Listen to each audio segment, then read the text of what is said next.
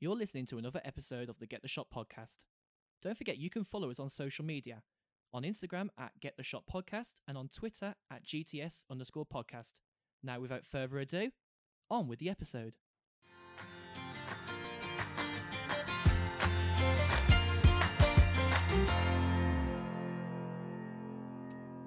Hello and welcome to episode 21 of Get the Shot podcast. I am Tom Bartley. Welcome to all of our regular listeners. I'm John Willis at JRE Willis.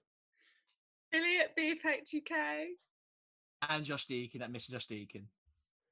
Fantastic. So this is one of our Meet the Creator episodes. We're really privileged today to have Tom Bartley joining us. So welcome, Tom. Thank you very much. Happy to be here. Took 21 episodes, but got here in the end, so that's cool. Yeah, it's not bitter. It's not bitter. It's got to be something special, not immediately. Because if you're on the first episode, people are going to forget you immediately. There you go. I'll take that. Yeah, we waited till we'd built a listener base. That's what it was. Yeah. Cool. So that's cool. So I suppose to start off with, for those of you, the people that are listening who have never heard of you, I'm sure there's a tiny minority of the world. Who are you?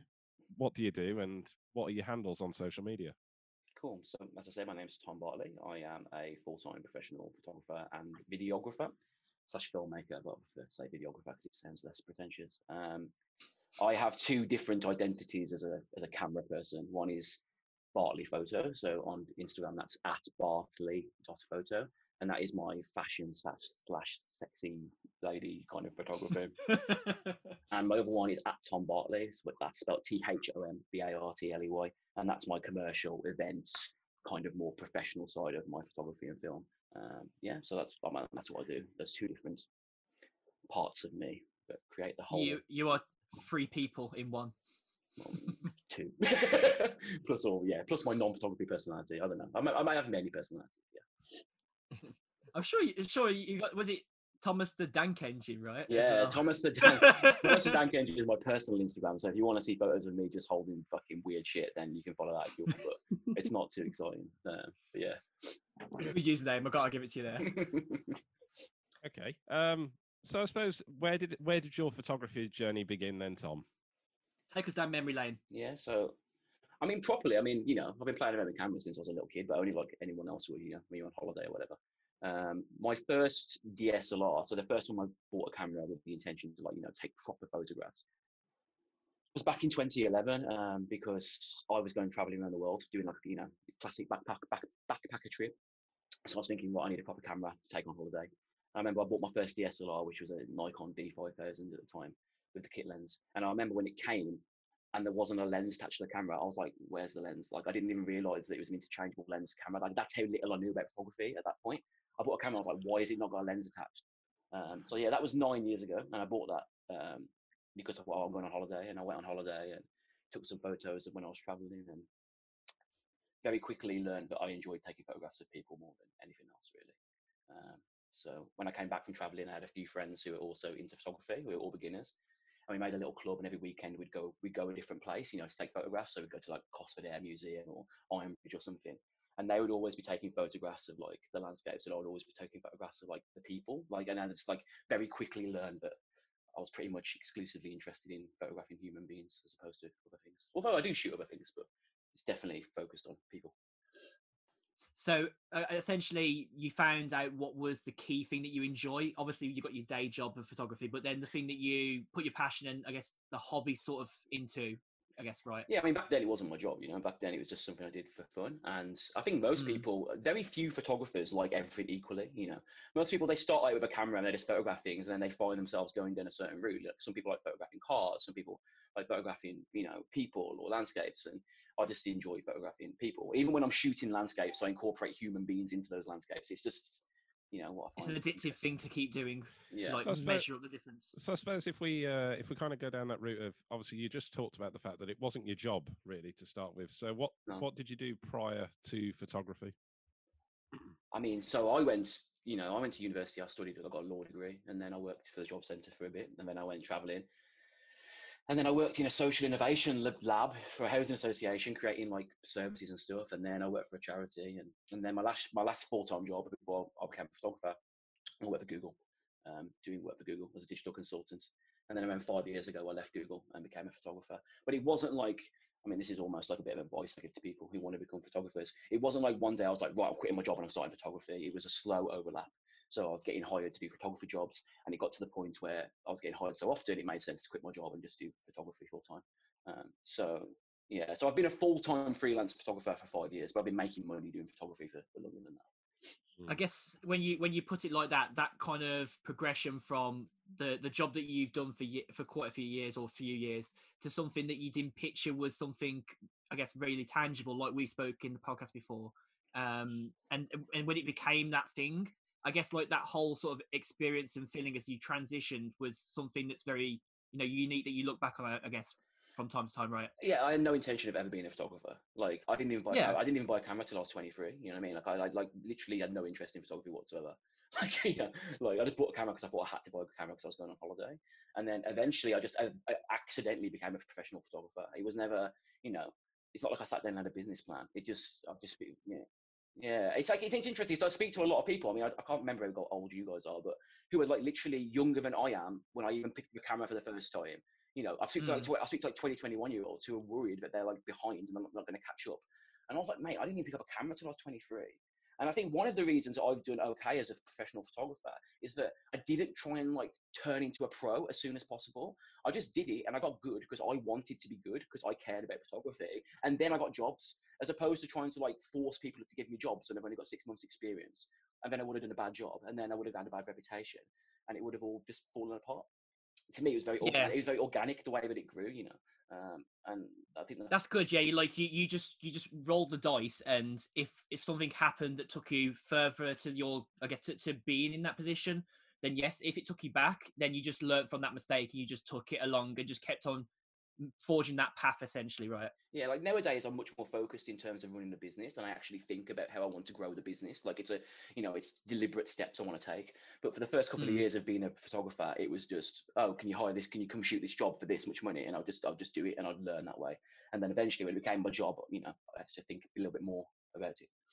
You know what I really liked hearing you say then, that you wasn't aiming to be a pro like the whole time, and I think that's something that I've maybe got entangled into, how like I've been told by people that I'm not a pro, which makes me feel like I want to be a pro, spend all that doing it, and obviously with a bit of time to think, I'm kind of like, well, do I even like ever become so entangled in photography that I'm like, do I even like it? Like, do you know what I mean? Like, is it even you feel like you're in a box anymore? Is it like something? Is it something I'm just trying to do to show everyone else? I mean, but I liked how you said that, you weren't aiming to be a pro. Yeah, like who cares really, like what your title is, like people get really hooked up on this, and there's a lot of ego in the photography world, and people just want to call themselves pros because they make it, I know people who like literally earn like less than £5,000 a year call themselves pros. It's just ridiculous. Like at the end of the day, you are a professional photographer because you earn your income from photography through your day job, which is photography, but also what you do around the outside of that. But I know professional photographers who are absolutely terrible at photography. I know amateurs who are amazing and make basically no money. Like that terminology is not any indication of skill level. Like it feels nice though when someone goes, "You're a pro." It is very much an ego boosting thing, isn't it? Essentially. And I'm not one in the field that I want to be in. So like, I'm not like I love doing fashion photography, but I'm not pro in fashion photography. I'm just some with a weird Instagram name. It's not really the case of the pro. I guess the terminology behind being a pro is very much muddled water. There's no real sort of line of boundary in everyone's general speed. But when you're earning, as you say, Bartley, from everything specifically in your business, you have a bit more credibility in the words that you're saying. You're not just saying it because you think you are. You are at the same time, right? I mean, in terms of terminology, I don't know why it should be complicated. It's like if you earn 90% plus of your money from photography, you're a professional. If you earn 30% plus, you're a semi-professional. And if you don't, you're not. Like, it's not, who cares? Like, it's not like, there's a lot to say. The one thing that annoys me about the photography world is the amount of ego. And I fall foul of this as well. I've got an ego, but like, it's a lot of people trying to pretend what they're not and stuff. And it's not a race to the top, is it? It should be a community kind of thing. Like everyone understanding that everyone is different for different photography. Like there's product photographers out there. It's good to have different niches in photography, but I think the idea of calling yourself these things is way over proportion. If a credible source like a magazine calls you a professional photographer, do you then call yourself a professional photographer? Just do what you want. just do what you want. It just doesn't matter. It just really doesn't matter. Like, who cares? Like, just make good photos, and if you make money, cool. Anyway, we've obviously outlined some key questions that we want to put to you individually. So I think what we'll do is we'll take one per person as we go through. We'll start by doing a first round. So if I start off with my first one, we know that you're a long-time listener of the podcast, and we know that you love a little controversial episode.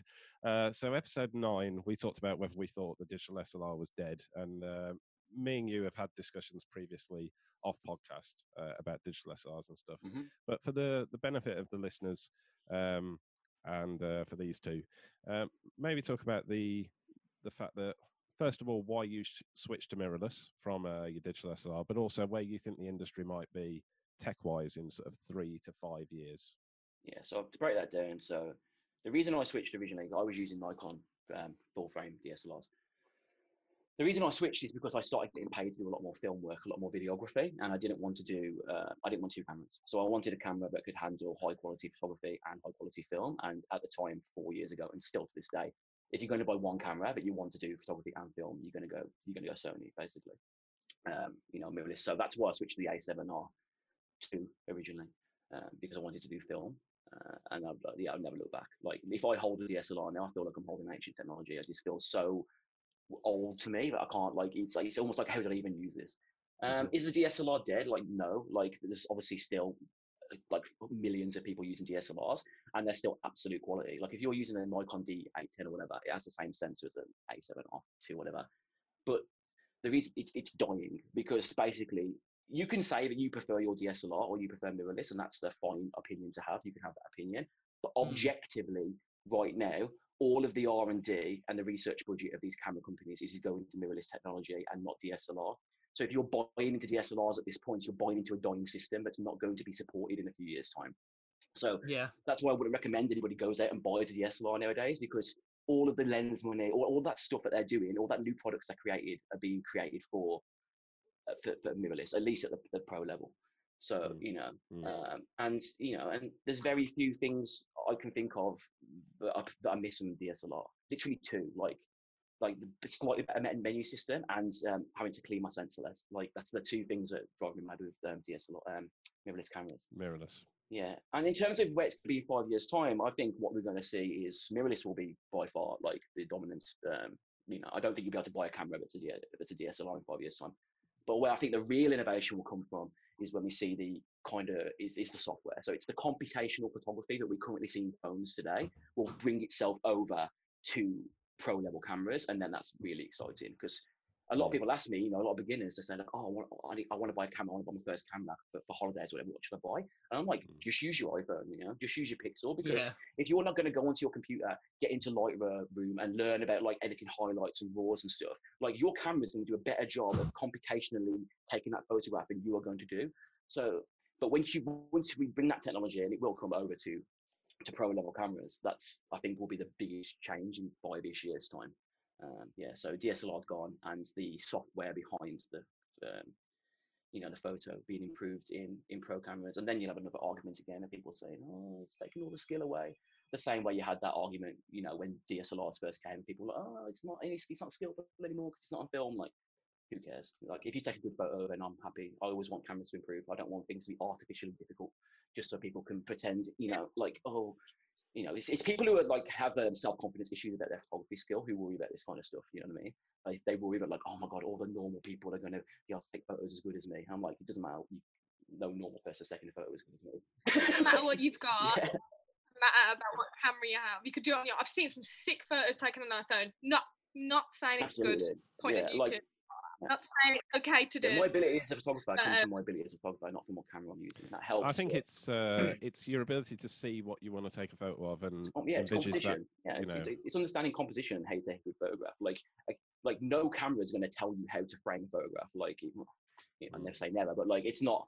You know what I mean? You can improve a camera's performance, but it won't help point the camera for you. You're a shit photographer. Sorry.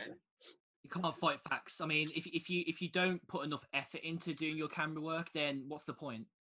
Yeah. It's a case of like, if you want to be good at football, you ain't just gonna, just sit at the wayside. You're gonna put the effort in. You're gonna maybe not so much buy the gear, because the gear comes later. Really, it's you got to have that raw good kick if you're gonna have a go at being a good football. I do think photography is one of those art forms that with practice and reviewing work that you take, you can get better. Whereas some career paths, like sports people, if you're not naturally gifted, modeling is the best example of this. Yeah. if you're you can't. That's why I always feel bad for models, because like you can work hard on becoming better at posing and improving your communication skills and stuff. But if you haven't got it, you haven't got it. Like there's just no two ways around it. And you're same with sports and things like that. So yeah, and obviously with photography, some people find it really easy and they get better faster. But it is you put the time and effort in and you'll get better. It's whereas a lot of professionals, fantastic. You've got no chance. So. Yeah, good. Thanks, mate. Josh, do you want to lead with your first question? So I know that we know the answer to this. Obviously, the same thing with what John was just saying himself with his. How do you manage your Instagram accounts, as you've got a few, and obviously you keep each one not linked to the other for many different reasons. Mm-hmm. And obviously, as you do a shoot as a photographer you shoot as a photographer as a living, but you also treasure it as a hobby, for want of a better word. How do you, I guess, in general, kind of, how do you see it? Because obviously you've said it to us all in different instances. Like me and you have obviously gone from a shoot together before, group photography, and we just talked about it. And you've just gone off the handle of like what you do essentially. Yeah. So up until around 2-3 years ago, I was just Tom Bartley. I just did everything under that name. And that became complicated because I obviously spend half of my time photographing girls in their pants and half of my time going to schools and shooting schools. Do you know what I mean? Like, or whatever. Like, I do commercial work. So it didn't make sense. I used to just have a Bartley, it used to be tombartley.com, but it used to be what bartley.photo is now. And I didn't have like a commercial point. So a couple of years ago, I separated the brands basically, and I created bartley.photo, which is my, fashion and that kind of work. And Tom Bartley, which is my commercial work. So it's two different Instagram accounts, two different websites, two different identities. And for a lot of people, like in this world, will only ever know me as Bartley.photo. They won't even know anything that I do anything apart from photograph girls in their underwear or do fashion. And then in another world, loads of people who've just been hiring to shoot events for the past 5 years wouldn't even know that I photograph girls in their underwear. Do you know what I mean? So, and that's a purposeful thing, because they're two different identities that don't complement. Yeah. So there is some overlap though. So if you go to tombartley.com or you go to my Tom Bartley Instagram, you'll see fashion photos on there. They'll just not be like people in their underwear. So yeah, I keep those two separate, and that's purely a business decision, and it's made a big difference. In a way, you sort of treat it, I guess, in a way like a sort of like you in different parallel versions of what you do generally. Essentially, it's like you got your hobby, you've got your social life with your friends and your family, and then you've got the commercial side, which they all like you say, they overlap, whether that's intentional or unintentional. Like it depends on then how you communicate that across to the different audiences that you are projecting to, essentially. Yeah, I mean, I wouldn't call Bartley.photo a hobby. Like it's half a hobby. It's I do make money from it. I broke this down. So in episode where you talk about fake profession, John mentioned I made 99% of my money from event photography. And I was like, wait a sec, I want to find this out. So I went to my accounts because it's the end of the tax year, and I looked. And last year I made 41% of my money on commercial photography. 30% on event photography, 21% on film, and 8% on Bartley.photo. So that breaks it down. That's so cool. Yeah, I broke it down by event. And obviously commercial and event kind of overlaps, as does film. Like it's all kind of commercial. So when I say commercial, I mean like things for advertising and print, that kind of, what I mean? Like, and that overlap is very much generalized. Yeah. So I suppose it's still very much sort of 92% of your work is professional commercial work, and 8% is more the fashion. But as I said to you earlier, like my biggest job this year, the most amount of money I got paid for one day this year was a Bartley.photo shoot that came completely through Bartley.photo. So so that 8% of is nearly all one job, if you know what I mean, because I got paid so much money for that one job. But keep them separate because it's purely business mode. In a way, I'd like to be in a way, I'd like to have my Instagram and be able to share like a landscape photo and a photo I did at an event, and then a picture of a girl in her underwear, and that would be cool because that's the whole part of me. But at the same time, A, I can't do that because it's bad for business, and B, it's also bad for Instagram because you know how Instagram works. Like, you need to be focused in on one area. Like, it's the same way if I post a photo of a man, it gets like literally like 20% of the engagement as a photo of a woman does. As we know from your photo last night. Yeah. So I mean, you know, I mean, I wish it wasn't like that, but that is the reality of anything to do with media. Like, if you've got, I wish you could. it's like people who've got YouTube channels. They're in the same situation where, like, if they just do, if they have a YouTube channel on Minecraft and it's been Minecraft forever, and then all of a sudden they play another game, they get punished for doing that. You know. Do you know what I found quite funny? I've seen a lot of YouTubers who do stuff that's like specific types of games, like Fortnite or Minecraft or Call of Duty Warzone, and then they'll go, right, this episode is sponsored by Raid Shadow Legends. That's their one little into that video. It's like they don't gel, like stuff like that. I mean, I know it's a game still, but like the idea is that you don't want that sort of crossover where it's completely void of any. There's no interaction that makes sense, and then obviously you're trying to train up your algorithm on your different accounts to react the way you want them to react, which is no easy feat because Instagram is just. I mean, I don't even bother. I don't even bother with Instagram now. I don't even care. I don't even put hashtags on. I don't tag people. I've just given up. Like, I think hashtags don't work no more. It's a waste of time. I mean, the one thing I'd say is, from a business perspective, being hyper focused in different business identities on what you do is valuable. So if I was going to go become a wedding photographer, for example, there'd be Bartley Doll Wedding. Do you know what I mean? Like, there'd be something. I'd separate it again, because you got to think about what your clients are looking for, like what is relevant to them. So that's why when you go onto tombartley.com, you do see fashion photos, because I do get clients who hire me to go take photographs of them in their office, you know, like staff portraits. But they look at my fashion work and they go, oh, there's a guy who can take a photo of a human being. Do you know what I mean? So it's still, they might not be a 20-year-old model. They can, if they see that work, it looks impressive, it looks high end. You know what I mean? And they think, ooh, like, I'm going to be a model for the day. So there is crossover, but it's thinking about who your audience is and what you want to achieve with that audience, and then catering that content to maximize your impact in that field. That's a really impactful way of explaining your business, and I guess your overall sort of consensus that you put across. I think there's, out of quite a lot of different people that you see online, I think your overall aspect of everything that you've just talked about is very, I don't want to sound corny and say influential, but I actually genuinely think that you've got a lot of core knowledge that runs from you when you talk about it, and I think that a lot of people could learn a lot from that. Definitely. I mean, hopefully, but yeah, I've ran a photography. I've been a freelance full-time photographer for 5 years. Like, it's not as 100% of my income. So like, you know, you've got to, I've got to be doing something right, because it's not an easy thing to do.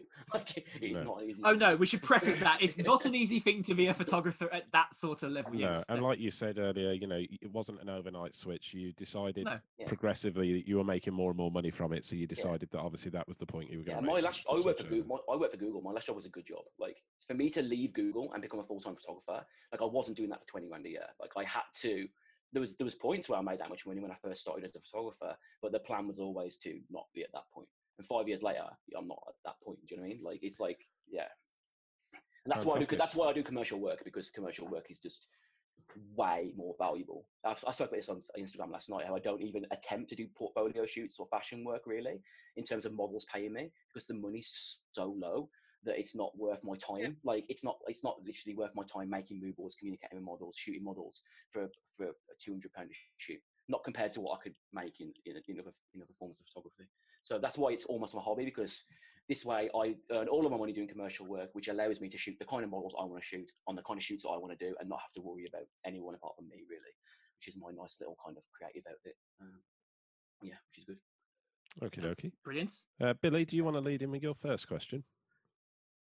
Yes, it's two bits. But, so what is your editing process, and what do you use, and do you tether while you're shooting? Cool. So I use Mac and I use Lightroom 99% of the time. Like, so I do have Photoshop, but I barely ever edit anything in Photoshop, apart from like cropping and making things in Photoshop. Like, if you go on my Instagram, you'll see that I've put backgrounds to photos and stuff. I do that in Photoshop. Yeah. But in terms of editing photographs, I use Lightroom for nearly everything. And then I have a kind of, I don't think you can even download it anymore. It's like an old Mac app that has loads of like presets in it. And I use that for black and white conversions, because it's actually really good for black and white conversions. but I'll use Okay. Lightroom nearly exclusively to do all of my editing. I've got presets that I've built over the years. I've got a few base presets that I use most of the time, which I'll kind of use those, and I'll move away from them depending on the photo shoot. You have randomly named ones. Yeah, like so all of the- my presets are named after the shoot where I first made them. So my two biggest presets are called Molly Ring Light, no grain, because I've got Molly Ring Light with grain, which is like the other version of it, and Laura Bedroom. Like those are my two. Like, because when I make a preset, I call it what I'm doing. So That's what I do, and then I try and think about it. Yeah. I think it's quite hard to make a preset that works across everything. Like I've seen that you can buy them, and I personally haven't. Me too. I've downloaded some free ones, but I think making a preset, the lighting changes no matter what you're doing, and then you couldn't put that on from location to something else, and the colours are different. I think particularly with portraits, it's quite hard to use generic presets that you apply to lots of things. But like you say, they're a starting point. Yeah, I use Laura Room and Molly Grain for probably 90% of what I do as a starting point, and it's not like I deviate too far from that starting point. So I do use quite a uniform preset, which kind of gets a bit boring in a way sometimes. Like, I mean, it's one of the things I'm trying to improve in terms of not just falling back on the usual kind of editing style that I do, because I just you gotta remember, I take so many photos. I usually, not at the moment, but I take so many photos that it's like a production line. So it's like it's like I could take 10,000 photographs a week every single week. Do you know what I mean? So it's like I haven't got time when I'm editing, especially when I'm doing like client work, to be faffing around. You know, a lot of times I'll do an event, I'll get home at 11 p.m. and those photos need to be with them by 9 a.m. Do you know what I mean? So I have fast turnaround. You know, if I talk about workflow, I'll talk about this, but I have quick ways of getting things done. But I think people, you find this. People find their kind of, you start out as a photographer, you start doing everything, you're doing all sorts of crazy different things. And over time, you refine down, you know what I mean? You start finding what works for you, and you do less and less of that kind of like wild variations. Like you just do slight tweaks. And that's what I do. Tethering, no. Which is, and I deliberately don't tether, which is quite unusual in my world. So I did a job recently, a big job down in London for a commercial client. So I'm talking like 15 people on set, art directors, everything. And usually you'd be expected to tether on those kind of jobs.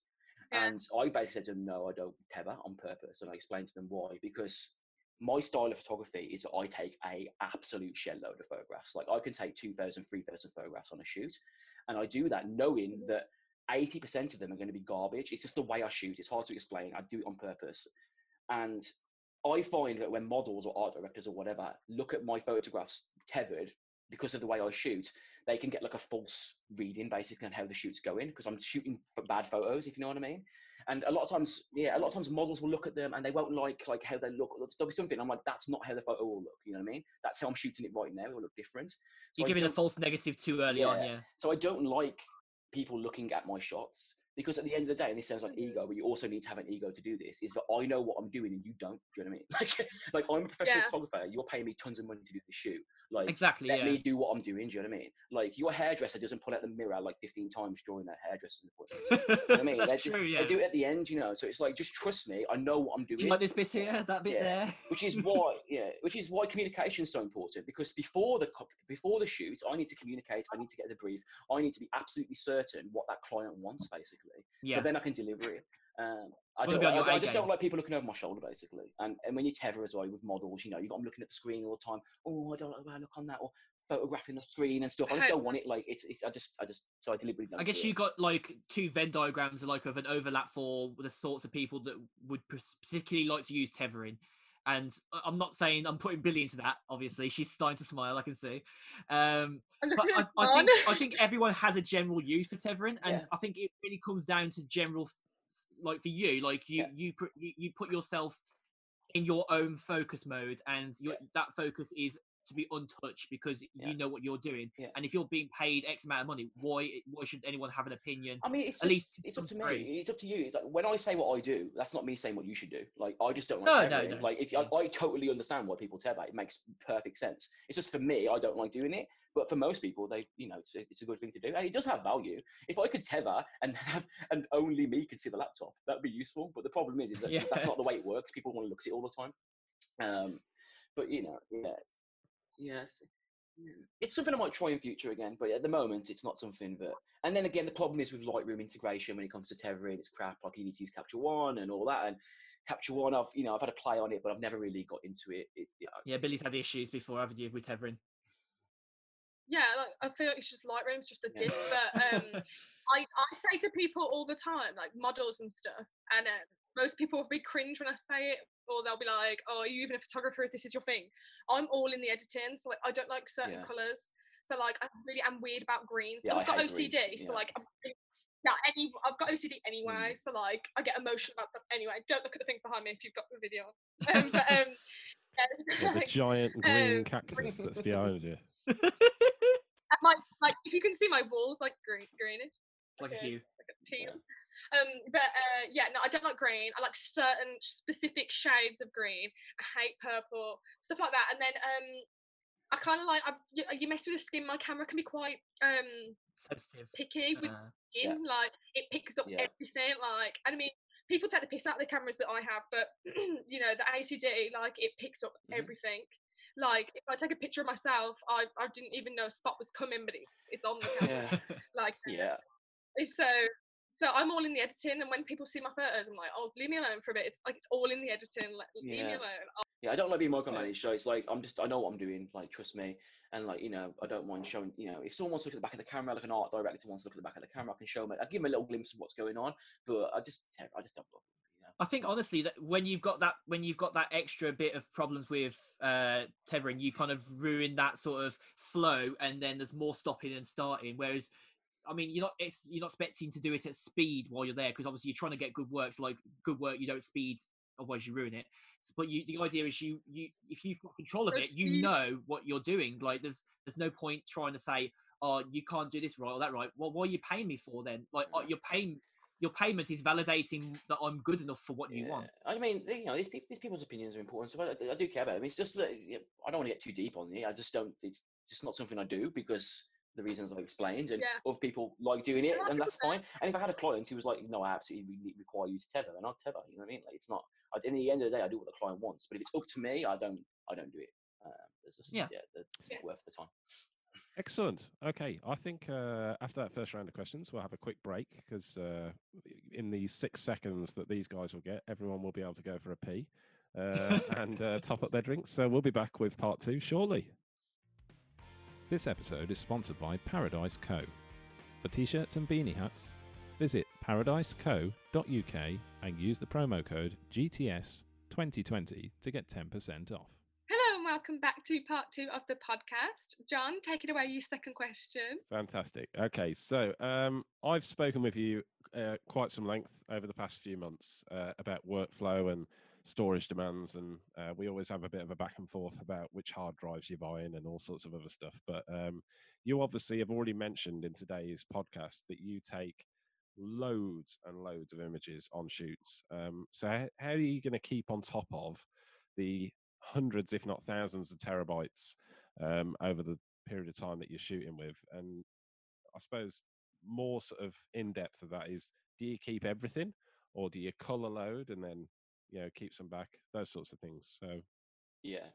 So as I mentioned earlier, like I can take when I'm working at peak, I can be taking over 10,000 photos a week. On an A7R2, so they're massive files, plus a ton of 4K film. So like the amount of data I create is a lot. So I have a very a big kind of workflow and storage solution. So you don't need to do what I do, but at the same time, I do think regardless of who you are as a photographer or what point on the journey you're in, it's worth getting into workflow. It's worth getting into cataloging your stuff, because I go back to the first few years I was a photographer and it's not catalogued properly, and it's really hard for me to find those shoots and stuff. So it's worth getting like a system in place. So I don't delete anything ever, which is maybe a little bit crazy, but I just don't. It's almost like my time is money, and it takes time for me to like delete stuff. And I don't like deleting stuff because you never know when a client's going to come back and say, "Oh, have you got more photos of this?" Or I don't know. It's happened to me quite a lot of times where 5 years down the road, I'll go back and look at an old photo shoot and I'll see raws at the time I didn't pay any attention to. I think, oh, actually nowadays I can edit these and make these better. So my general principle is I always want a file in 2 places at all times. If it's not in 2 places at all times, it's not backed up. So I go from my SD card onto 2 external hard drives that I've got. They're both 5 terabyte hard drives, and they're both literally just mirrors of each other, exactly the same. So that's my 2 backups. And then from there, I'll import into Lightroom. I don't want to go too in depth on this because I could spend ages going into this, but like I'll only import into Lightroom photos that I'll potentially work on, and then I'll work on those. Once I've edited those, I'll export those, and I'll keep those in the final edit folder, which is on my Dropbox. Because A, that's good because it's another form of backup. But B, it's good for client delivery. And the reason I use Dropbox and not something like WeTransfer is because quite often, if you do what I do, you'll get an email in a year's time saying, "Hey, can we have those photos again? We've lost them." And if I use WeTransfer, I've got to then go re-upload everything. Whereas with Dropbox, I can just send them a link nice and quickly. So yeah, I mean that's and you've asked if it's different for the different work I do. Not really. Like Bartley.photo and Tom Bartley has the same. I have different folders on my hard drives for my Tom Bartley work and my Bartley.photo work, but it's still the same process. It's still memory card, 2 hard drives.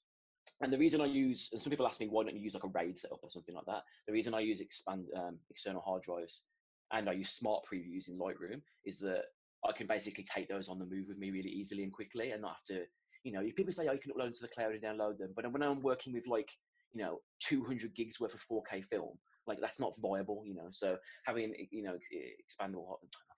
external hard drives makes my life easier. And storage, to be honest, I mean storage these days, to be fair, is cheap. I mean cheap is relative depending on your situation, but me as a professional photographer who makes my money from photography, me spending 150 quid every 3 months on hard drives, because that's roughly what I do. I get through 10 terabytes of hard drives in every 4 months, something like that. It's not anywhere near my biggest expense. And again, just because that's the way that I do it doesn't mean that's the way that you should do it. But I think everyone should be backing up their files. And when I say backing up the files, I mean onto 2 drives, because if you got it backed up onto one, a backup on one drive isn't a backup, because if that breaks, it's gone. And also just getting into cataloging, that's super important. So for me, every single photo shoot that I do has the name of the photo shoot and then the date I was taken on it. And when I use Lightroom, I use the same Lightroom system to pick photos for 5 years. It doesn't matter what you do; it just matters that it's consistent. So you can go back through the years and you can always find what you're looking for. Same with metadata and all that kind of stuff.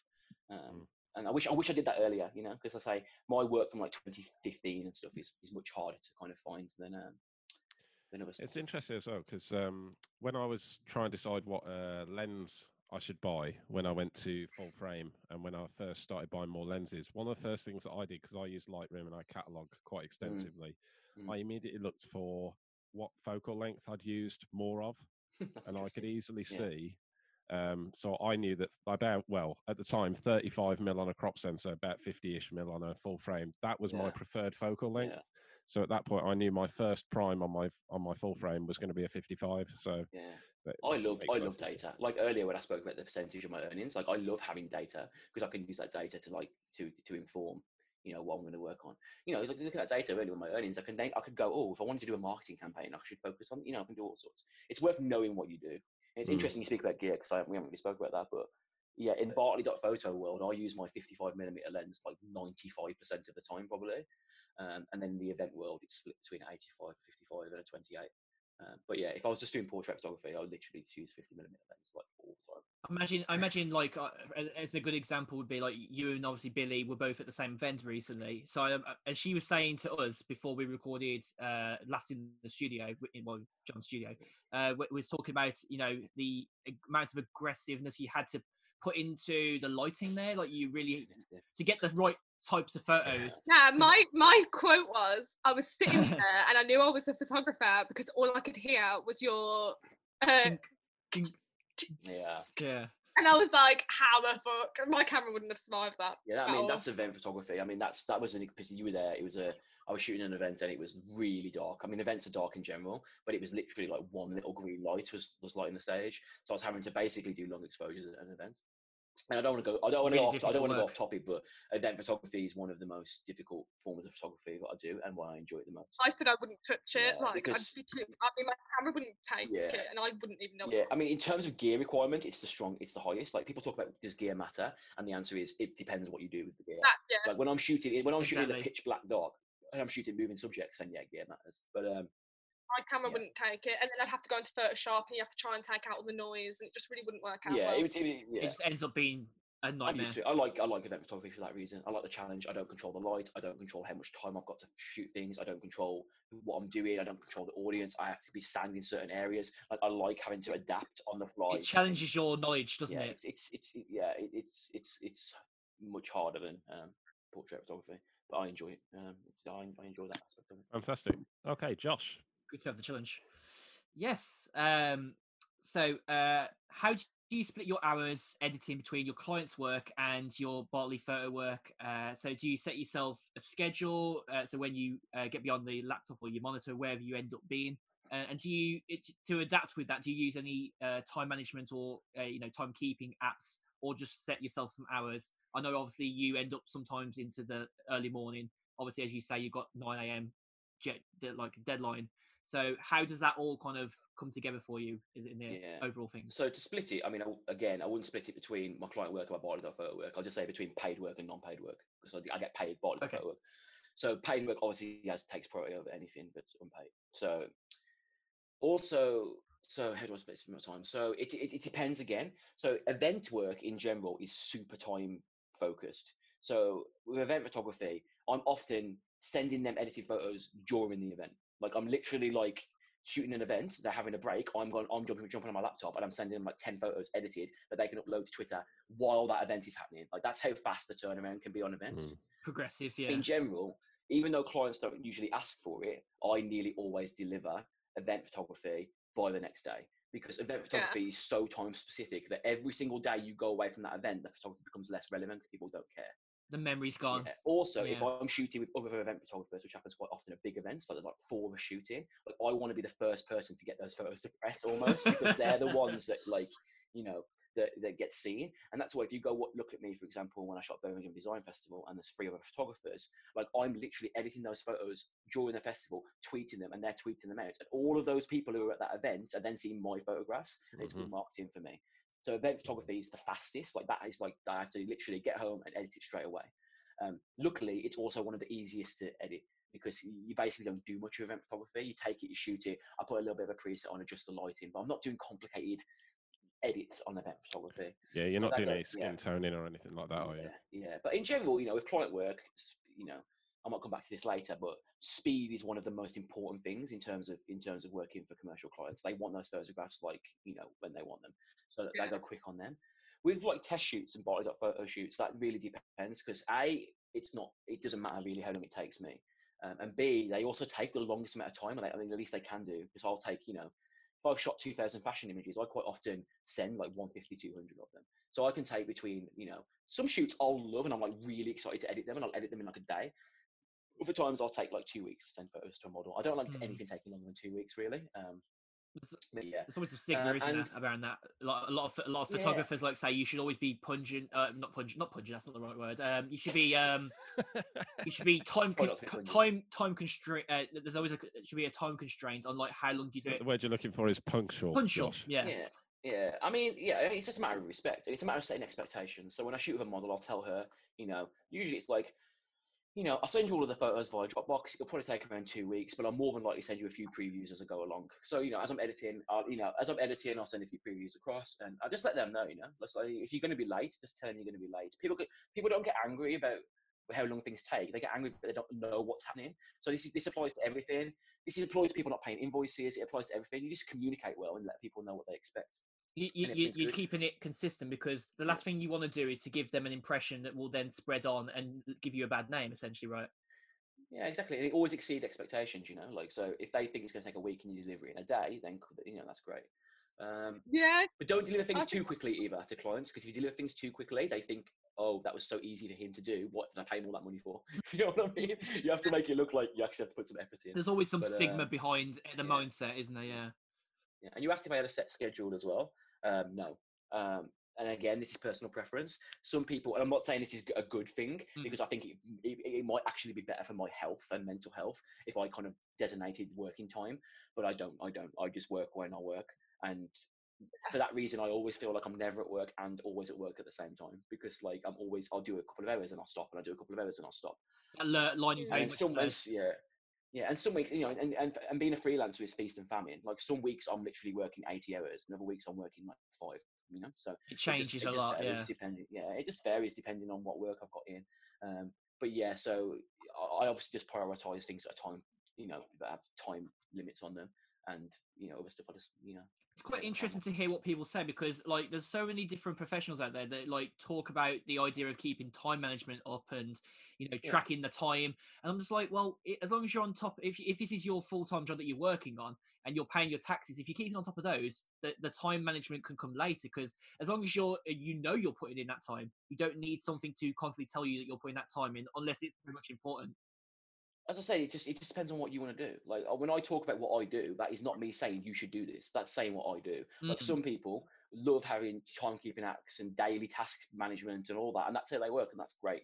Just me personally, I've never worked like that. I just kind of I just kind of like meander my way through life getting it done. But well, to be honest, like you say, it's different for everyone. Like I've thought about trying different things. Like for many years, a calendar didn't seem viable to me because I just didn't have enough to put on it. Now I have the podcast I do shoots. I have some of my own family stuff on there as well. So it all becomes a more tangible thing that works as a general overall thing. Every week. I use a calendar for like bookings and appointments and stuff. Like I use that. I just like what I mean is like when I'm editing, basically, I don't have a set kind of like routine. Yeah. It's good to have something that actually makes sense. Like, because for many years, like I say, I didn't have a calendar, and that was something that really I was confused by. But like, because I've got a lot more to put on it, it probably just becomes the case that like I've got to that point now as an adult, doing my day job, doing my weekend stuff. It just all seems to flow in a way that needs, and there's a respect for a calendar use. So like for you, obviously, you don't see the need for time management because you're going to put the time in. Like it's almost like contradicting your own mindset that you're working at. Yeah, I mean, I think if you work in a team, it makes more sense to have these kinds of processes in place so everyone knows what level you're on. Because I work on my own, I don't need perks of that. Anyone else, so I know what I'm doing, so I just do my thing as I do it, and it works for me. So fair play, yeah. Okay, so next question over to you, Billy. Yes, so we did have a brief chat about this actually a second ago. Where do you see yourself in 5 years? And obviously that can change quite quickly, is from what we've said.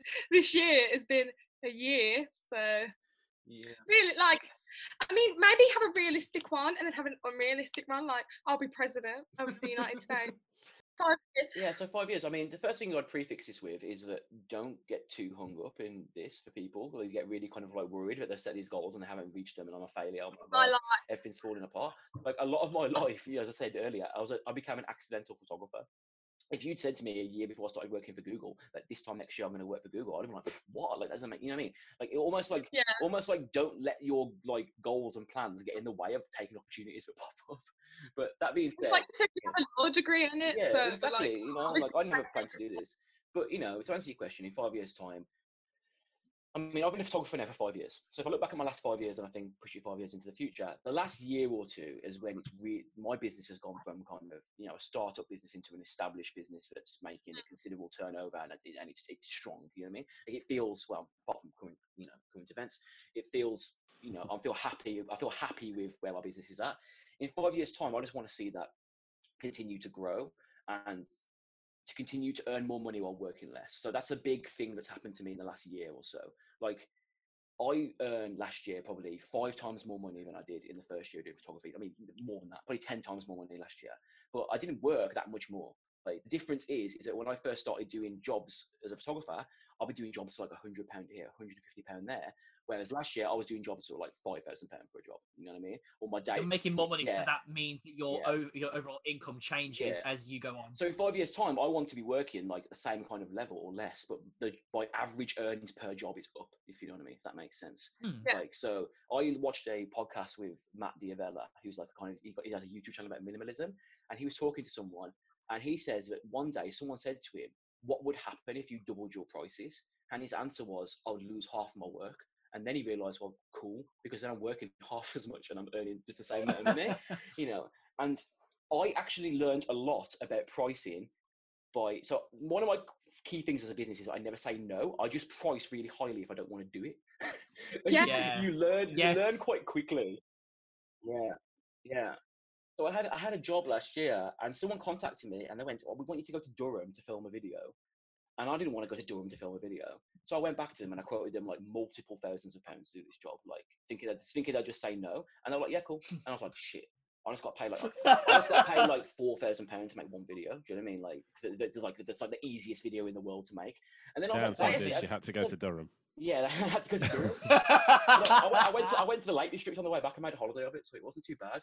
But yeah, like you would be very surprised. Like one of the things people worry about is pricing. You'd be surprised how much some people will pay. Depending on the job.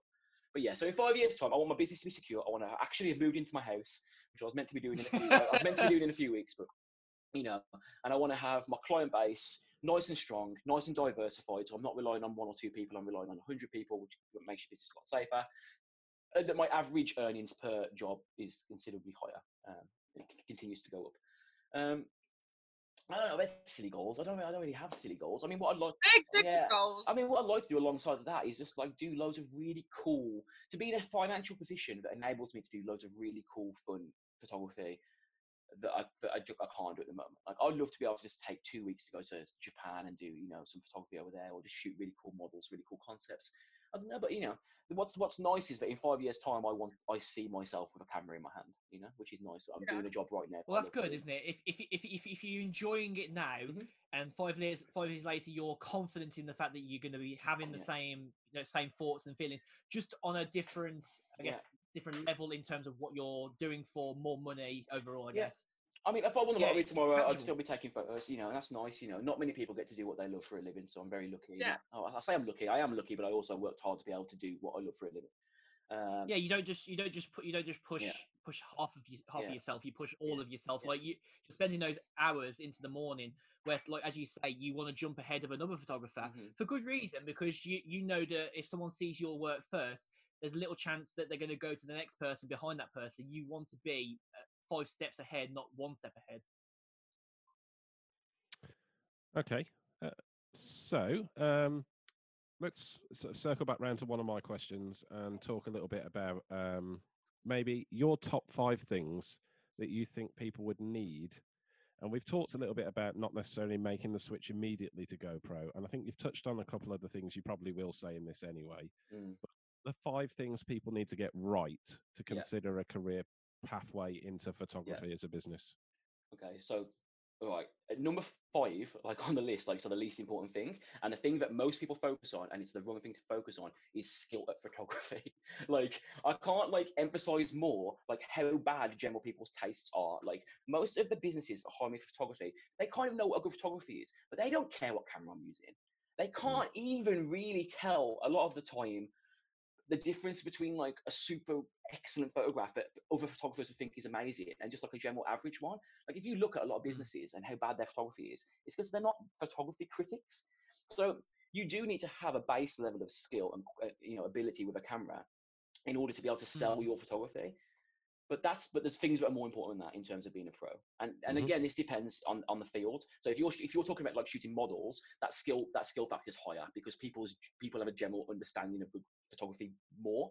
But in commercial work, in events and stuff, it's less so. So things I think are more important is your communication skills. Communication skills are just so important. The way you talk to clients, how easy you are to work with, how quickly you reply to them, how much they enjoy working with you. People don't want to hire someone they don't like. If you're a prick to your clients, it don't matter how good you are, but they just don't want to deal with you. So you need to be nice. Those clients need to like you. And that communication skill, it depends on who you are.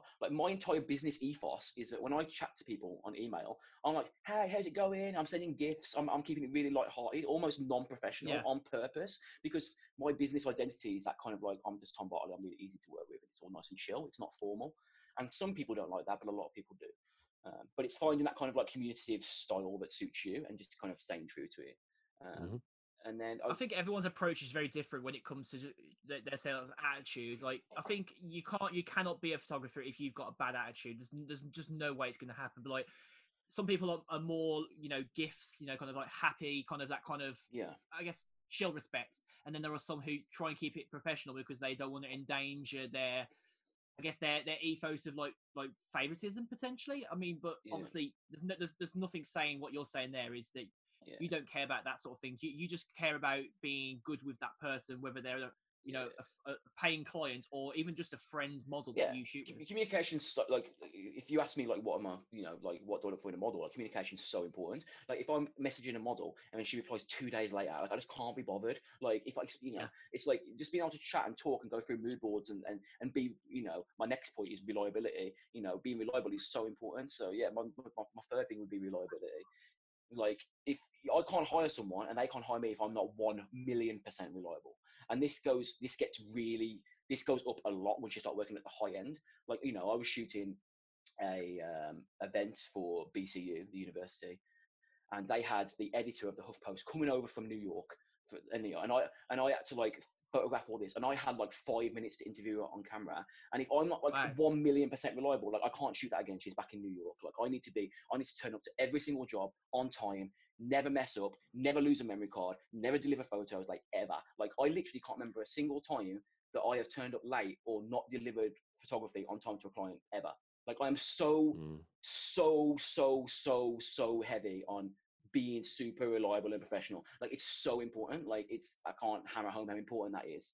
I know that drives you mad as well, doesn't it? When it's the flip side, when other people are unreliable to you, you get proper raged. Yeah, it's why I hate. It's why I hate bodies. It's why I hate models sometimes, because they're some of the most unreliable people on the planet. Like, obviously, I'm talking in general terms, but because I put so much, so much professionalism into what I do, like I'm still fun and I have a laugh and stuff. But if I say I'm going to be there, I'm going to be there. I'm going to do the shoot. You got to be serious about it. You can't always be laughing and joking about it, because otherwise, then you give the impression that you're a pushover. Yeah, and it's like I say to models all the time, but like, you can be the world's best model, but if I'm doing a job where I need to hire models for a job and a client's paying me, if there's even an inkling of slight unreliability, I just can't hire you no matter how good you are, because I can't risk you not turning up, because that reflects on my reliability. So like, if you're a model, like you need to be a super professional, because you're the ones who people are going to be confident hiring. And a lot of times when other photographers ask me about models, oh, what's this person like you've worked with? I need it for a job. If they were late or something, or if they were unreliable, then that's what they're going to hear, and then it's going to be like, well, I'm not hiring her, so, or him. So reliability is super important. And then above that, I've got speed. I spoke about that earlier. Like, it's underestimated how important speed is. Like, a lot of clients, they need those. They don't want an artist who's going to take 6 weeks delivering them 4 photos. They need, I don't see myself as an artist. I'm not an artist. I'm a cameraman. I create a product, and I need to be able to turn around that product and get it into the client's hands so they can use it effectively in a reasonable time scale. So and I work with a lot of photographers who do come from an art background, and they really struggle with speed and then that kind of ability. That's more important again in like commercial and event work, but it's super important.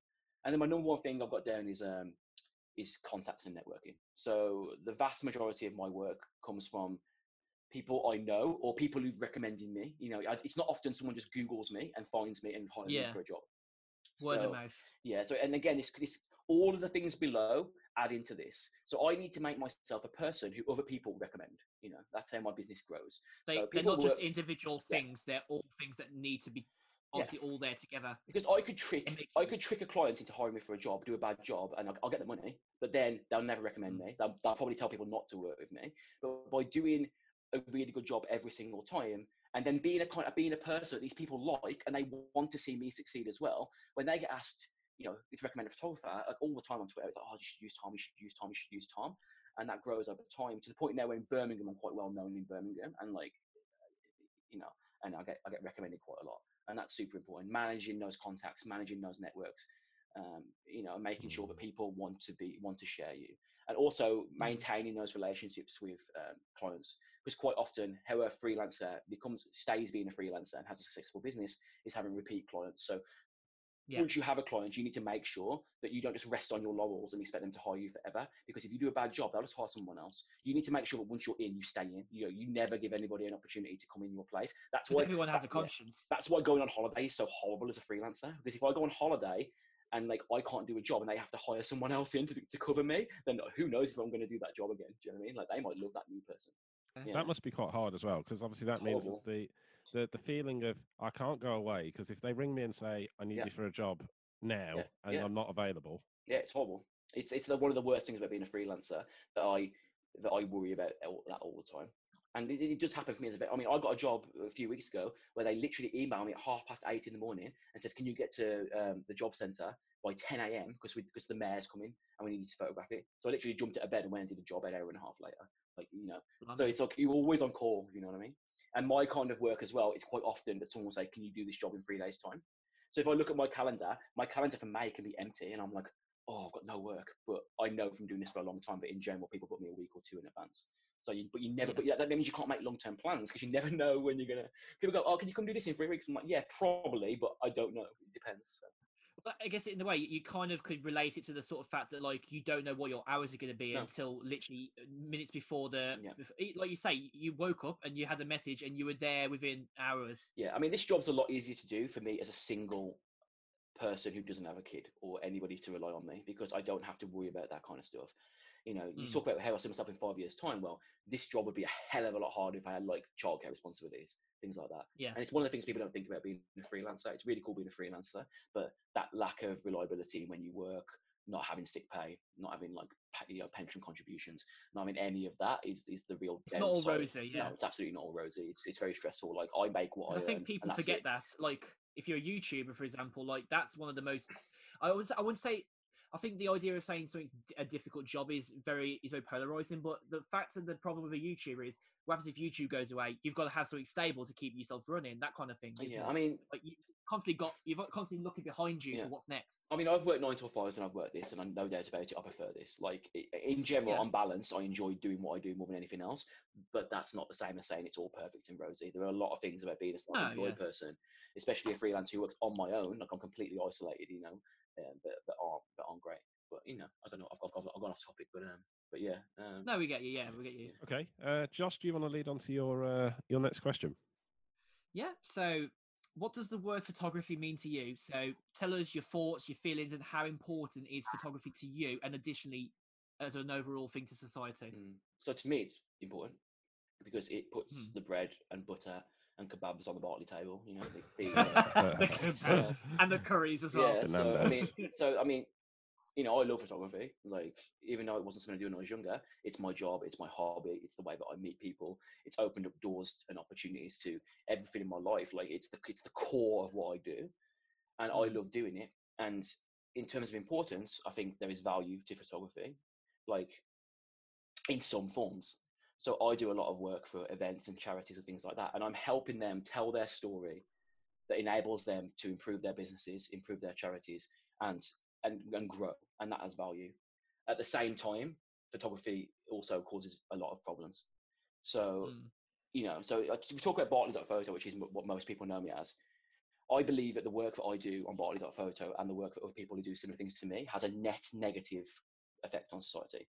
I'm not one of these people who lies to myself and pretends that what I do is good for society. It's not. I believe that account existing is not good for society. I think for your enjoyment. It's my selfishness, you know. Like I'm not going to pretend about it. I think I work with a lot of models, and on an individual level, I work with models, and they come to me, and they have a really good time. They walk out feeling really great about themselves. I have messages all the time from models saying, "Oh my god, like that shoot made me feel so good. I feel great," and they personally will feel great, and I'll feel great. But then there's also all those people who are looking at those photos, all those women who are looking at those photos, those photos are making them feel shit about themselves. So I don't feel comfortable being part of that, and I do wrestle with it because I really enjoy shooting that work, and and I feel like it's some of the best work I produce in terms of quality is the work that I do on Bartley.photo. But at the same time, I don't hide plagiarize you. They in a way they directly like you do. I have to say your work is some of the most polarizing that I do see on my Instagram. And at the same time, I think, well, I don't give a shit what someone else thinks because I like it. And if I like it, that's a good thing for you. But it's a good thing. It's not saying I'm not validating anything by saying that I like it. It's liking something and validating it can be two different things. You can like someone's opinion, but you don't have to fully agree with it, essentially. Yeah. It's that kind of mentality, isn't it? Yeah, I mean, yeah. So it's like, you know, so what you're saying about, you know, effects of society on photography on society. You know, photography does a lot of good stuff, and it's not just fashion work. I have a lot of trouble with street photography. I think that a lot of people I speak to, they don't want to be photographed on the street walking around when they're in Birmingham and put on a fucking blog. Do you know what I mean? And a lot of people act as if like, because it's an artistic pursuit, that's okay. And I don't believe it is. Like, a lot of people don't like it. And they'll go back to old school photography that actually has historical importance and value, and use that to justify them just photographing a homeless person sat on the street in Birmingham, which to me is exploitative, and I hate that as well. So yeah, I think I remember chatting to someone within the Igers Birmingham crew ages ago, and they were talking about how somebody had taken a photo of somebody. I think they were sat in a cafe or a coffee shop or something, and the woman looked unhappy. Let's just say that, she looked really unhappy, and not because she was having a photo took. She was obviously going through a very tough part of her life at that moment. Yeah, sure. And she obviously found that photo online, or somebody knew her, found that photo, and there was a big argument, I think, over, she wanted it taken down, and that person was going, well, no, it's my art. At that point, that's ridiculous, because it shouldn't. It's not a matter of legality. Because I've got a law background. I know from a law perspective, like, he doesn't have to take that down. From a moral perspective, and just not being an arsehole, take the photo down. Yeah, exactly. And, if it makes someone feel uncomfortable, then if that person is the subject matter that's then feeling uncomfortable, that shouldn't be made public. Yeah, for sure. And you go back in history, and this isn't a new argument. You can go back at some of the most famous photographs of history of people being like shot in the head. That Vietnamese child running away naked from a napalm explosion and stuff. And you could argue between the fact that that person didn't give permission for that photo to be online, but that photo has had historical significance, which has affected the consciousness and the way people think about the world.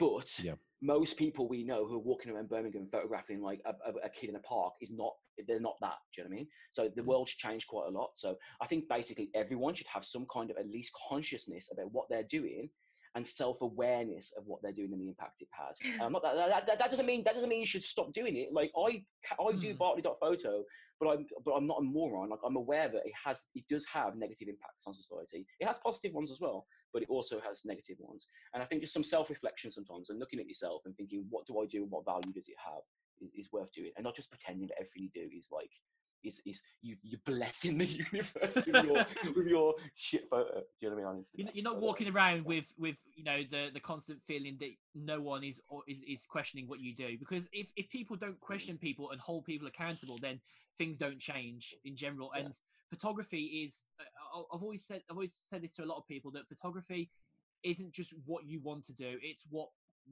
you want to project to show people. You're not just taking a photo with somebody for the reason that you want to just do it. It's for like a memory, or it could, like you say, with those photos of different times of life. There's ones where people have photos of people in like wartime, when like a husband and wife are going to be separated. They take a photo of them having a quick peck. Let's be honest, because they don't know when they're going to see each other again. But that kind of illustrates a moment in time that maybe these days wouldn't be the same, I guess. Yeah. So there's very much... I mean, at the end of the day, it's just all the only point I'm trying to get across is that do what you want, but just be conscious of what you're doing. Do you know what I mean? And don't just think that everything you do is like fucking wonderful for the world just because you think you're great at photography and I'm so amazing at photography, but everything I do is a blessing. Like, just have some awareness of what you're producing and the effect it may have on people. That's all. Yeah, great. So, right then, Bill, come on. On, Bills. Before I move on to my question, real quick, super 1 second quote of what you all said. I think that art nude can be really empowering when it's done the right way. I think when old white men are fucking sitting there taking disgusting photos of people against their will, and most people do not go into it with that intention, and then posting it on Instagram and calling it photography, is dirty. Yeah. As a feminist, it's dirty, but it can be really empowering when done right. You do it right. You do it. And I'm big on that. So I create, to go back to that, I create sexy photography. Yeah? Like, my photography is hot, it's sexy, but I'm very big on making the models look like they're the fucking bosses. Do you know what I mean? Like, I want those girls in my photographs to look like I'm fucking hot as fuck, and I want everyone to like know it. Do you know what I mean? I'm not one of these like purple port photographers, and I'm quite happy to say purple port. It is purple port, yeah. Purple port is like a hive of villainy, in my opinion. Like, it's just a disgusting stain on our industry. That will annoy a few people, but it is. you know, like I want the girls in my photographs to look hot, and I want men and women to look at those photographs and be like, yo, man, she looks very fit in these photographs. And I want those women who are posing for me to be in control of what they're doing. And that's important. And that's a big difference between someone who shoots like me and usually like a lesser quality photographer who's just shooting like shitty, Yeah, horrible, like glamour we do sort of boot things. at You work know, just, yeah, sometimes, and yeah, I didn't think it was something that I wanted to do, but I've had quite a few people yeah, like breast cancer survivors and people that have just gone through really horrible yeah, divorces, you know, and they just yeah. want to feel really good about themselves, you Yeah, big time. Yeah, as I said earlier, but people feeling good about themselves is one of the best reasons I know. do it. And again, to circle back a little bit, one of my key styles in my photography is that I very rarely tell models what to do in general. So when I do a photo shoot, I nearly always let them Yeah. self-style, do their own makeup, come with their hottest version of themselves that they've decided Bring is what their makes them hottest version of feel themselves. Not me saying like, I want you to wear this, this, and this, and like, and dress them up like a doll. You know what I mean? I just want them to bring the best version of themselves, and then we get the best photos. And I think that's why a lot of models like my work, because when they look at the photos, they see themselves as opposed to like this, like, you know, this made up like version of themselves that's not really there. And you know, and that I'm big on that. But yeah, Yeah. I So hope yeah, that helps.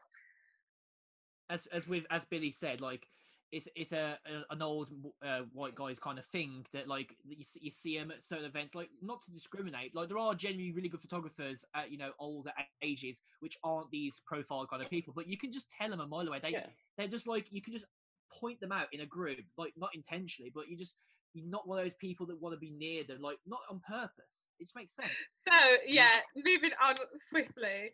How Mm. do you figure out how to price yourself briefly? Obviously, I know it's like a really vague question, but is there any points you can give yeah. people, any tips or anything? Yeah, it's one of the hardest things people that freelancers do, because you price yourself too low and everyone devalues your work. And the thing is, once you go to a client, if you price yourself low, you're stuck, because you can't go back next time and say I want 5 times more. And if you price yourself too high, you'll lose the job. So me personally, I have a set methodology where I have 3 different pricing tiers basically. I have the mates rates and like super small charities, social organisations who genuinely don't have Yeah. money rate. Yeah. So that's probably about like 20% of the time. And then I have my usual block rate, which is kind of like your normal kind of businesses. Do you know what I mean? Yeah. You know, your everyday businesses. And then I have like the high end rate. So that's people that say like HSBC or me, Aviva, you know, whatever, Pretty like big big bitches, companies yeah. that have tons of money. Yeah. So then, you know, I base it on that. And then obviously I have to base that on how much time it's going to take me. And then at the high end, which is really complicated, which is I still struggle with, is licensing, which is something that most people don't really deal with unless they get to like really like pro Is that levels. like website, billboard? It's how the photos are being used, basically. So most people, when you start out, you charge a day rate. You basically charge for your time. But later on, you don't charge for your time. You charge for what the photos are being used for. So, and that can be a difference of a huge amount of money. So that job I did recently, that one I mentioned earlier for Bodies Like Photo, that was being used for a US company on an international marketing campaign, which meant that I charge literally a lot more than I would usually charge for a normal job, if you know what I mean. Like, and I'm not talking like £50 more. I'm talking thousands of pounds more for the same job, because they're using those photos around the world for a marketing campaign, and those photos are being used as literally as part of a multi-million-pound marketing campaign. So the budgets are massive. So, but that's more complicated. That's at the high end. A base rate, I should say, to anyone who's doing freelance photography work is that you shouldn't really be doing anything for less than £200 a day. I would say that's the absolute bottom end. And I believe if you go look at like the Freelancers Union or whatever it's called, like they'll say roughly around that. You know, you're worth more. You're worth £200 a day, if not more, especially for a business. But yeah, I mean, I try to be open as well with people. You know, if they're a charity or if they're a small company, just be like, what are your expectations? And like the more of a kind, this is where it comes back to communication and networking. The more of that kind of open, friendly relationship you have with people, people won't try and rip you off all the time. Because I'll just say to people, I do jobs to people, and I'm like, they're like, can you do this job next Tuesday? And I'm like, yeah, just pay me what. I know you'll pay me fairly. Do you know what I mean? And like, because I've worked with these people for years, and they will. You know, you can't do that all the time. But the more you're open with people, the better. But it is difficult, and then you got to understand your worth, and this is really hard. Like, what am I worth? Like, what I'm worth is different to what you're worth. You know, you might be worth more, you might be worth less. It's a really difficult one. But the more you do it, you get used to it. So you know, to throw out some random numbers out there, you know, if I'm doing a 2 to 3 hour event, it's going to be £400-500. If I'm doing an all-day commercial shoot, it's going to be closer to £1,000. If there's some kind of licensing fees, that are big. You know, it could be 5,000 You do pounds on one contracts? day. Like, depends on the job. So I probably should do them more than I do. Yeah. I try to avoid them in general, especially if I know the client, because I try to keep things Friendly. informal. Other people always say I'm crazy for not having contracts. I've never really ran into a problem with contracts per se. I've run into problems with late invoicing, but contracts don't do a lot to sort that a lot of the times. But yeah. Again, from a legal perspective, because I've got a law background, I know that if I email a client and I say I'm going to do this and this is the price, and they agree to it, even though it's not a contract, that is legally enforceable. So, so even though I don't have a contract, if it's done over email, I have the record, and it's if I did have any problems, I could enforce Well, it. hopefully, I mean, it's rare that you come across big problems. I had my most recent model problem, and that was an easy fix. But like, even I was like, I wish I'd done a contract now. But I think. It's always easy in hindsight. You know, it's easy in hindsight to think that. I try to avoid it. I don't do contract when it comes to body.photo stuff. A lot of people do model release forms and stuff. I don't. Yeah. I just don't do it. Maybe I should. I don't know. Excellent. Okay, I think we'll take a break and we'll come back for the final part of the Meet the Creator episode. Fancy your 1 minute moment on the Get the Shot podcast? It's easy to send us a voice message.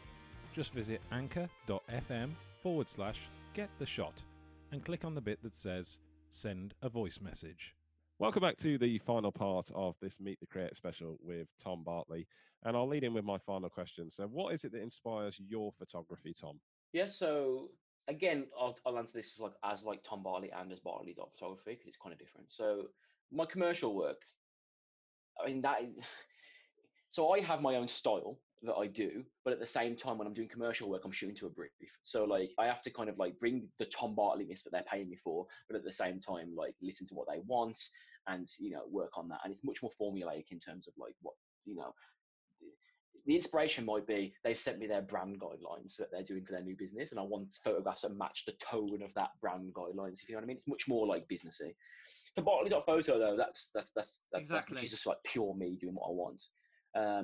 The first thing that kind of inspires me is the model. Like, it's like I'm literally model led. Like, so I don't usually have an idea and then I'm like, oh, I want a model to do that idea. I do sometimes, but most of the time I'll see a model that I think's amazing, and then that model will inspire me. Like her look, the way she moves, the way she poses, what clothes she wears, like her energy. That's what inspires me a lot.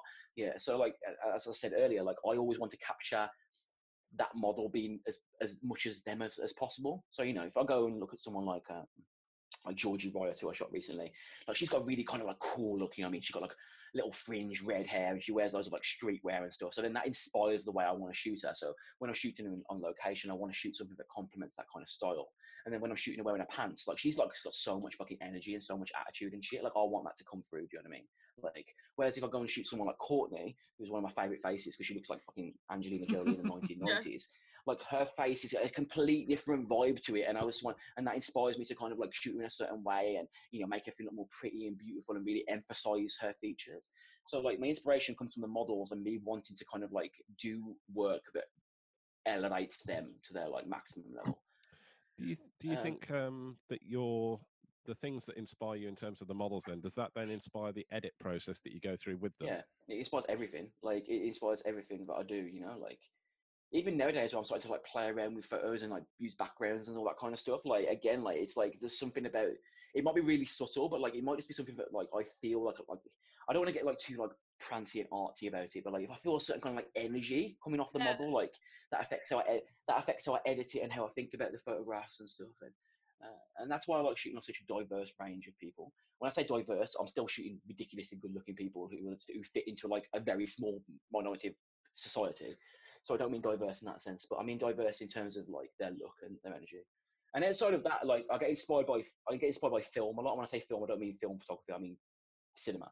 So like I'll watch certain films and that'll really inspire me. So I watched like a lot of neo-noir films at one point, and I really got into like that kind of like dark black and white British stuff. Like And then stuff I watched like that with these what's it called? Palettes. Yeah, color palettes. So I do think like that. So when I watch Drive and I watched other films that have that kind of like really like neon feel to it, I wanted to create photographs that match that kind of that tone as well. You know. I think that's really cool. It's like YouTube. Like most people would be like, oh yeah, I'm inspired by like YouTube videos. Yeah, but I'm just not. Like, it's the thing. Like, I don't even look at other photographers most of the time. You're inspired by the people you work with, which is yeah, yeah. Sometimes I see other photographers doing cool stuff, and I think that's cool. But then like it's not like I want to do. It's not like I want to do that. Like, it's just like, you know, like I just I don't plan too much. I mean, I do. Every shoot I do has a mood board.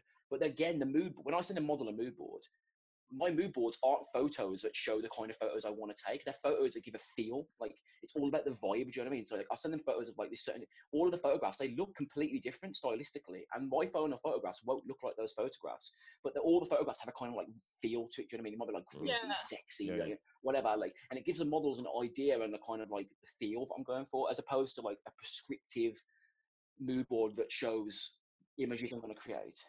More of like an idea.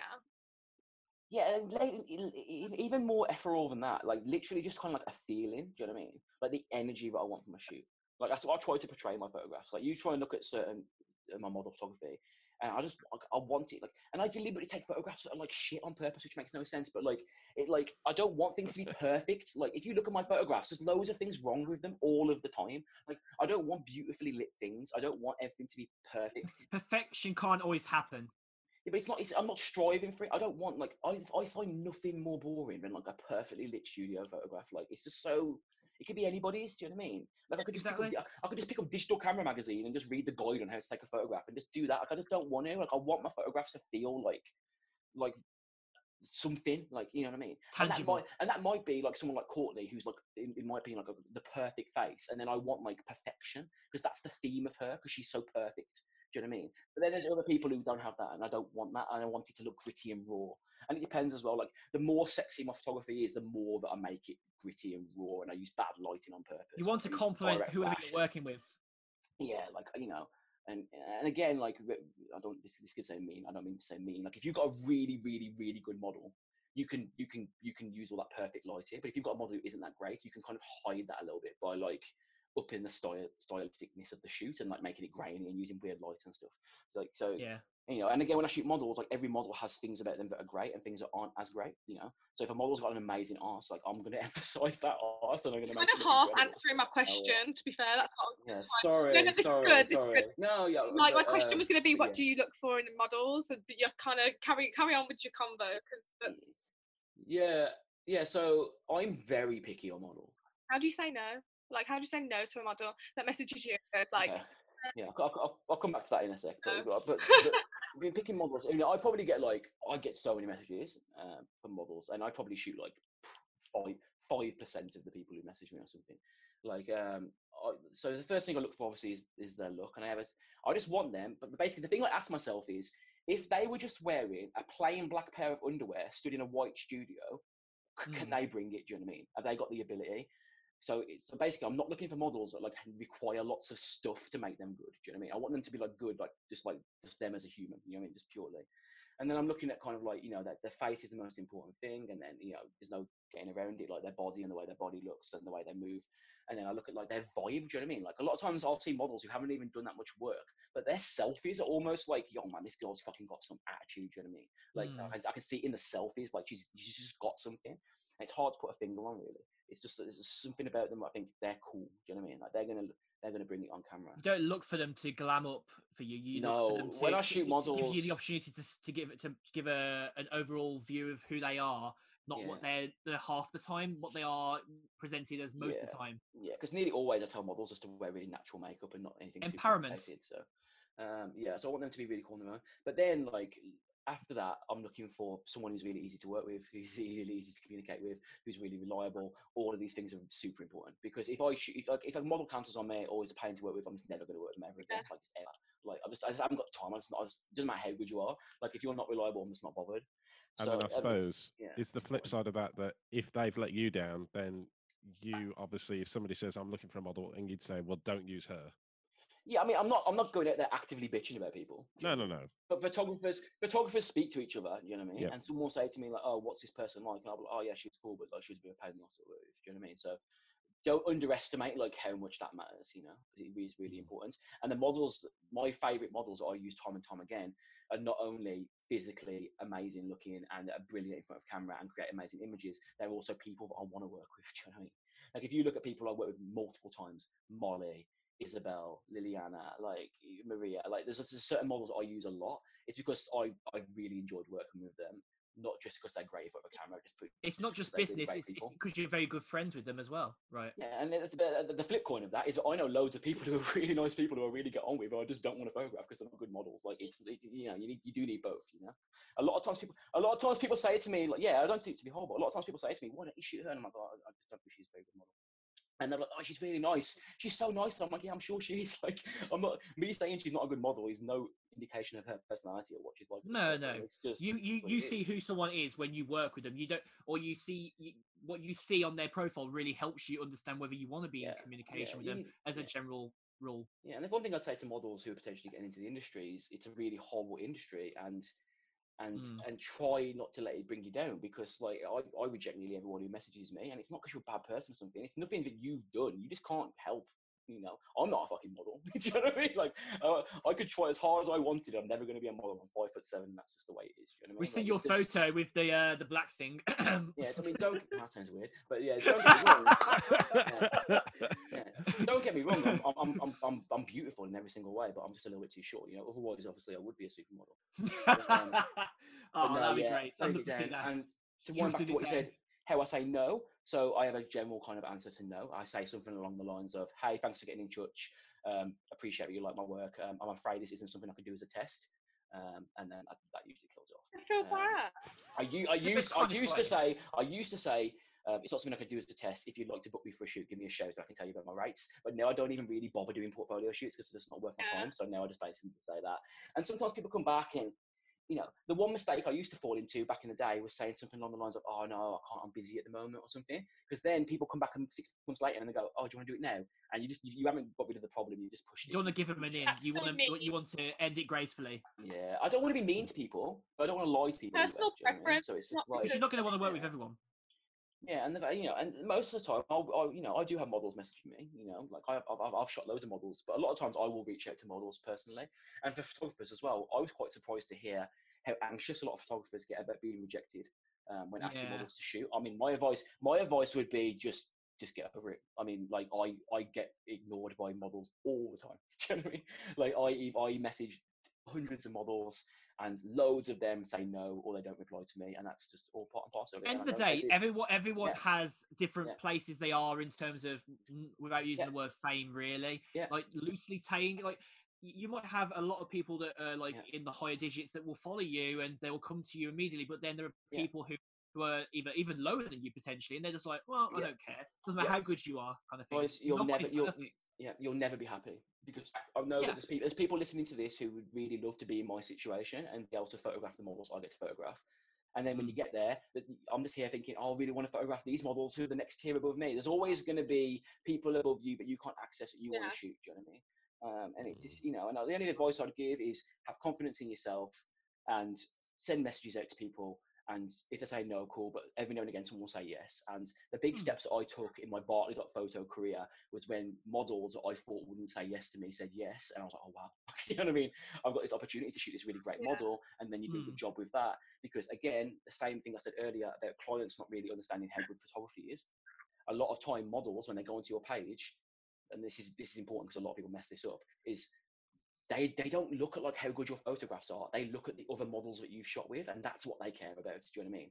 I know photographers who are really, really, really good, but they'll shoot shit models because they're their friends. They'll put them on their Instagram, and then other models will look at their Instagram and they'll see these models that aren't very good, and they'll be like, oh, I don't want to be part of that club. Do you know what I mean? So if you want to increase the models you can shoot with, you've got to try and keep your consistency high. That's why, look, I never personally like paid for models. Like, it's not something I ever did when I was like coming up. But if you wanted to jump up the industry, the best thing you could kind of do is hire 4 or 5 really good models, photograph them, do a good job, and just make that your portfolio. Literally what I said.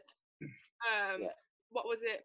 Yeah. not the fake professional one. Isn't there an Instagrammer called Clinty that does that? He shoots with just one girl, right? I mean, once you one girl, you need to show range. But what I mean is you need Yeah, to I maintain mean, it's like- I get what you your mean, model yeah. quality. Because once you shoot a certain caliber of model, all those other models who are in that same league, you know what I mean, like will want to shoot with you. And at the same time, like I do a lot of my test shoots directly from agencies now. So I'll go to an agency and I'll just be like, send me, you know, I want to do some tests, and they'll send me like 10 girls, and I'll pick who I want to shoot. Like the agencies won't even pay attention to you if you're not like, you know, if you're shooting some random person from around the corner, like at a studio day. Like it's going to come down to like who you've shot with. Like whether that's right or wrong, most people are better judges of what of a person they are of a photography quality, if you know what I mean. So yeah, try and shoot. Yeah, try and have confidence in yourself, and don't be scared to reach out to people, and try and shoot the best possible models you can shoot, because that will make a massive difference in terms of It who you really can access. does. I've run a meetup group, and for one thing, for certain, I've had to grow a conscience and a backbone in saying to certain people that we don't want you. It's just that you're not someone that we're looking for. Like, Yeah. and that's something that people always like will try and throw, I guess, shit back at you for, which I Yeah. think is a whole other conversation. Yeah, it's not a nice industry, yeah. Like it's not a nice industry. If It's you're a photographer, yeah, you're going to get to the point where those people that you shot with when you first started, who are really nice people, who did a lot to help you get to where you are now, you can't continue to shoot with them because you've progressed beyond their level, and that's going to cause friction, and it's going to cause potential arguments. But it's also, you know, a reality of it. So yeah. Right. Okay, so we'll go on to our final question then. Josh, seeing as you haven't had a question for yourself in this last round, do you want to give the ultimate final question? Yeah, sure. I think we've actually all given it out to individual episodes, so I guess it's my turn now. Ultimate travel question for you, Bartley.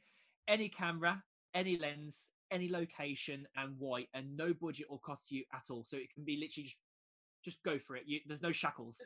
Yeah, so like, you know, straight away you think I'd take like, you know, a Leica M and a Noctilux 0.95, like, you know, two of the most expensive cameras on the planet, and shoot with that. But in reality, I wouldn't really, because I'd shoot with something that I kind of understood how to use. Because if I'm going to get this dream photo shoot, I don't want to be learning how to use a camera. So I would take a Sony A7R4. I would take, if I could only have one lens, I'd take a 50mm. I'd take a 50 because that's my go-to focal length. If I had all the lenses in the world, I'd take a, you know, whatever. I'd have all the lenses in the bag, and I'd go to Japan.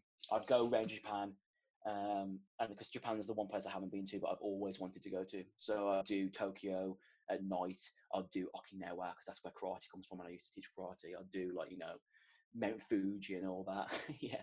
So that would what it would be. Yeah, maybe me, a bag full of Sony stuff that I know how to use, and I'd be in Japan doing all sorts of stuff, because it's the one place in the world where there's like so much variety in one country. I can do landscapes, I can do cityscapes, I can do all sorts. Yeah. Would you an extension of that? Because obviously, like I said, obviously everyone's known here for the whole episode, and in general, you shoot with models, obviously on Bartley.photo. Mm-hmm. Would you throw in the potential fact that, like, you could take a model or two with you and do shoot around Tokyo? I wouldn't take any with me. I'd go and get, in an ideal money, no object world, I'd just hire loads of really sick Japanese models. That's what I mean. Yeah. Like, I'd love to do that. Like, I love like the style of Japan. Like, you know, I would love to go to like Harajuku or something and shoot, you know, something to do with that. So yeah, I wouldn't want to. Yeah, that'd be ideal. Sounds just to hire a bunch of awesome Japanese models and do some fucking ace photo shoots. Yeah, that'd be cool. Sounds ace. Amazing. Yeah. Yes. Well, thank you very much for coming on, Bartley. We really, really appreciate it. No, I've really enjoyed it. I've listened to you guys since the start, and I've always enjoyed listening to the podcast. So I'm glad I got to come on, even if it was virtually. Who knows? Maybe I'll come back in like 2 years' time, physically or something. You know what I mean? Yeah. But yeah, it's been fun. So yeah, it's been good. Yeah, fantastic. You never know. You might be on as a guest host, as just a general conversation episode, because I think that is something that will work quite nicely, because we can't always go back on the same meet the creator thing. But it's great. Sure. Yeah, me, John, and Billy were talking about like kicking you out, and me just taking over as a host. So, you know, like, how did I guess that was coming? No, I do appreciate it. Right, I'm off. Bye. Thanks for the So do you want to give people just a quick reminder of where they can find you on social media? Sure. So my websites are tombartley.com. So that's THOMBARTLEY. And on Instagram, it's @TomBartley. And bartley.photo, that's the website. And on Instagram, it's @bartley.photo. Fantastic. So you've been listening to the episode with Tom Bartley. I've been John Willis at JRE Willis. Billy at BFHUK. And Josh Deakin at Mr. Josh Deakin. Until next time, bye for now. Bye-bye. Bye.